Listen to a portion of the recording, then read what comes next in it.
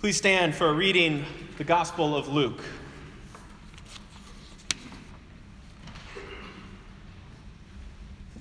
Once, while Jesus was standing beside the lake of Gennesaret and the crowd was pressing in on him to hear the word of God, he saw two boats there at the shore of the lake. The fishermen had gone out of them, were washing their nets. He got into one of the boats, the one belonging to Simon, and asked him to put out a little way from the shore. Then he sat down and taught the crowds from the boat. When he had finished speaking, he said to Simon, "Put out a little into the deep water. Let down your nets for a catch." Simon answered,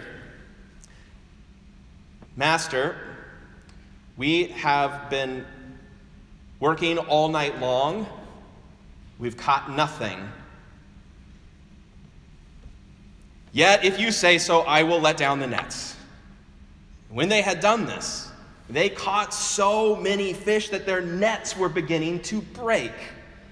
So they signaled to their partners in the other boat to come and help. And they came and they filled both boats, and they began to sink. But when Simon Peter saw it, he fell down at Jesus' knees, saying, "Go away from me, Lord.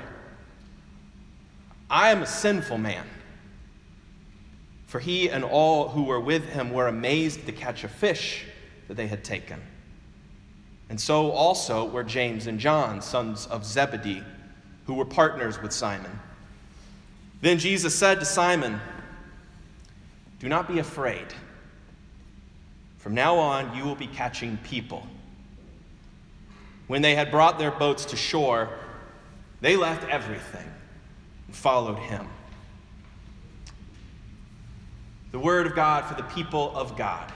Thanks be to God. You may be seated. Let us pray.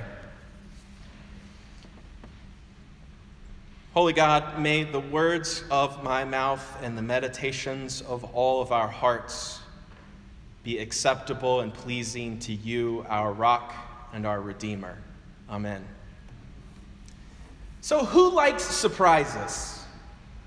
You do. You like surprises. That surprises me that there are so many people that like surprises. I guess it does depend a little bit on what the surprise is, doesn't it? Yeah.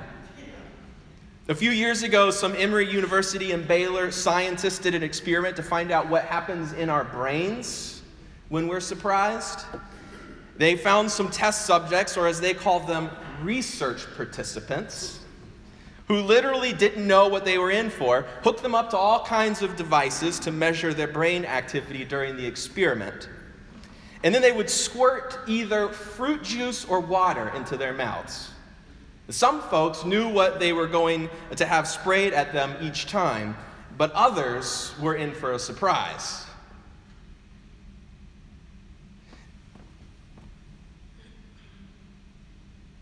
Each time they opened their mouth, those who were in surprise, each time they opened their mouth, they didn't know whether they were going to get water or juice. So when it turned out to be a sweet surprise, their brains lit up. But those who knew they were getting juice every time, their brains stayed the same. They found that folks get more pleasure out of nice surprises than they do if they know that they are going to have this special treat. The scientists concluded that we may subconsciously desire the unpredictable experience over the experience that we know we like and are prepared for. So even if folks say they don't like pleasant surprises, their brains do. But certainly there are surprises we don't like. Our lovely old building here has been throwing us a lot of surprises lately. Tuesday, we found chunks of rock scattered on the sidewalk which had fallen off of the bell tower. One piece, the size of a watermelon, fell from 87 feet. Our friends at Houck's came out and, well, it's too soon to say, but it's a surprise that we could do without. Fortunately, they were able to remove some of the loose pieces, put up some netting so that someone passing by doesn't get an even worse surprise. As far as surprises go, building maintenance is a headache, but as of yet isn't life-altering. We've all had those surprises, the ones after which we are forever changed. The test results from the doctor, the dreaded phone call, being in just the wrong place at the wrong time. There are events that drop in on us like a boulder from the sky. It caused time to stand still. Whatever we were doing in that moment takes on new shades, and whatever we had planned to do after that moment is dust, forgotten. Whether good or devastating, surprises interrupt our plans and cause the tectonic plates of our lives to shift, altering the very ground on which we stand, making unfamiliar and frightening what was moments ago so reliable. However we may long for the moments before our big surprise, we are where we are today because of a series of surprises. I don't know about you, but I don't wake up in the morning thinking, I hope something so unexpected happens to me today that it changes everything I had planned and what I fundamentally thought about myself and my relationships. But that's precisely what happens sometimes. And that's what happened to Peter, who went to work that evening one man, and by the next was utterly transformed. He goes by Simon through most of the text, but we get to know him in church history as Peter. When he saw what was coming at him, how his reliable life of catching fish and sometimes not, of living his life his way, was about to be totally overturned by Jesus, his response is actually witty and perfectly sensible for the man who wishes to carry on as he had been up to this point. When he really saw Jesus was changing his life, sinking his boats with the biggest haul of fish he'd ever seen, Simon Peter said, "Go away." But even as he pushed away, he was also collapsing into Jesus' lap, because he knew in his heart that while this wasn't a surprise he asked for or wanted, that it wasn't convenient or even responsible for his family and employees, it was what he needed. Jesus stepped into his boat, asked him for a favor, and changed Peter from fisherman to disciple, to leader of the Church of Jesus Christ, remembered by fellow disciples 2,000 years later. Simon Peter wasn't the type to follow preachers. He didn't do crowds. He wasn't too much for religion. He didn't take to all those rules, nor did he care for religious people, the righteous, who took such pleasure in sacrificing birds and goats for every little sin, who spent so much time muttering prayers, worried about what some long-dead prophets said about their ancestors. He had a family to feed and no time for all of that.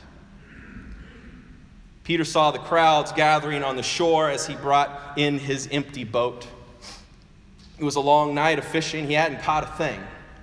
Again. If there were many more nights like this, he was going to be in trouble with the tax collectors and the 3 generations under his roof counting on him.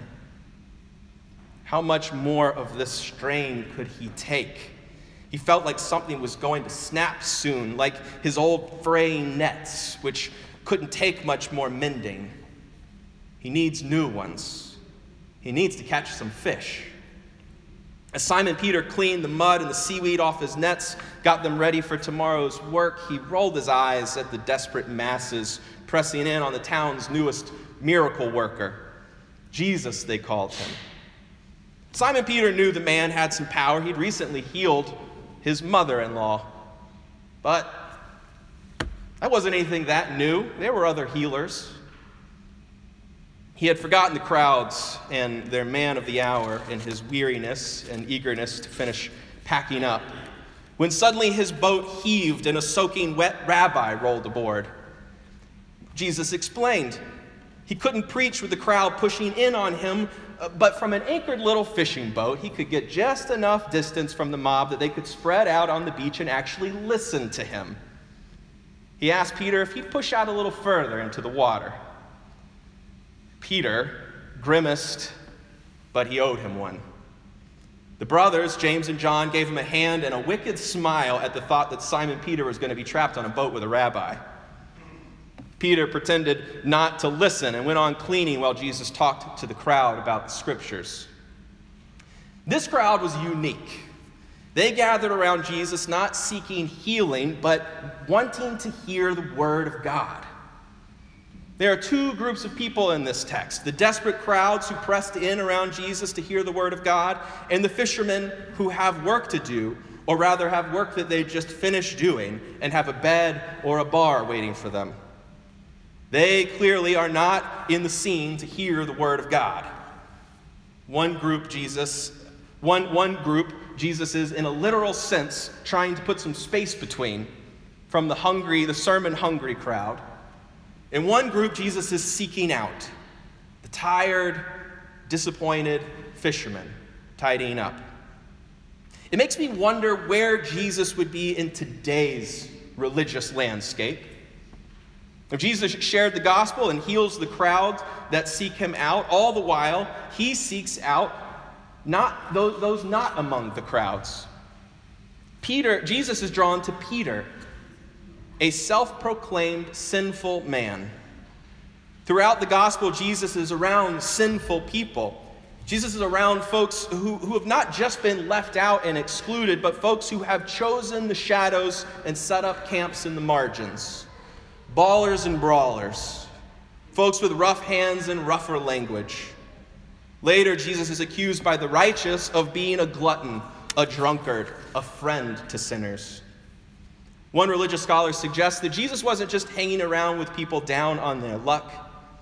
He was with the kind of people that parents warn their children to stay away from.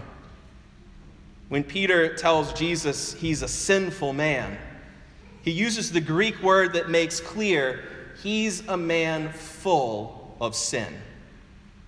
Jesus hopped into Peter's boat, making the disgruntled fisherman a captive audience to his sermon that day.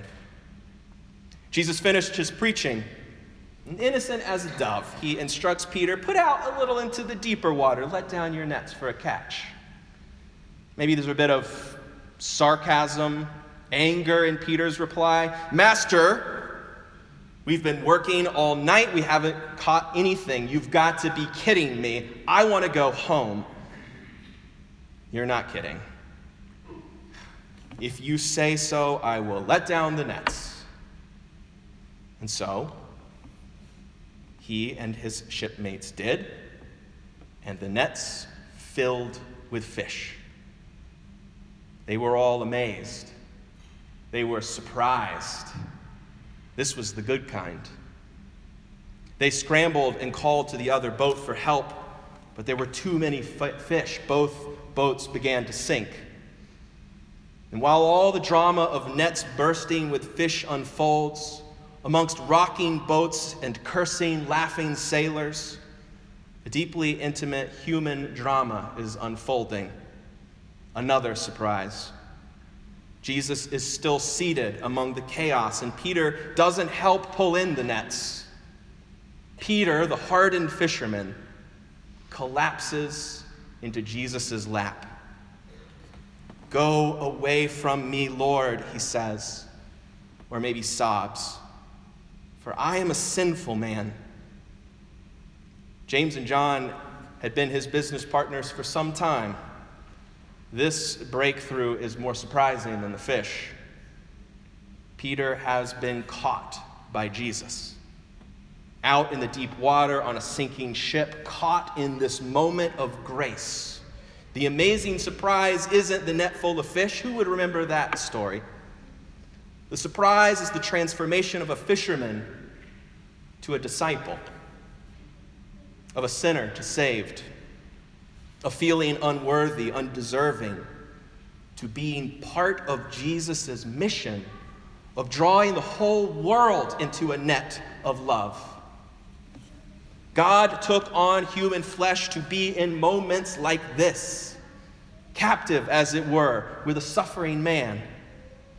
God comes to each of us with a surprising invitation to be transformed, renewed, redeemed, claimed, and sent out to share. Peter didn't know how much he needed Jesus. But also, what does this all mean? Peter pushes Jesus away even as he pulls him closer. It's the conflict of being in the presence of God and overcome by his invitation to relationship, and the realization that, as the Apostle Paul said, everything old has passed away. See, everything is new. And I would add, and that's terrifying. But with Jesus showing up in our lives, promising forgiveness of our past sins, loving us with all of our faults, teaching and leading us into a more giving life, into more loving ways, shepherding us into a beloved community where we can be together before each other, fellowship divine. We are forever changed, surprised again and again by grace. So while life will continue to throw us curveballs, we stand on solid ground, on God's unchanging love and promise of a future where all will be made new. And Peter clings to Jesus and confesses his brokenness. And Jesus doesn't shame him in that moment. Jesus doesn't blame him. Neither does Jesus dispute or minimize Peter's past. He does what he does for all of us. He says, don't be afraid.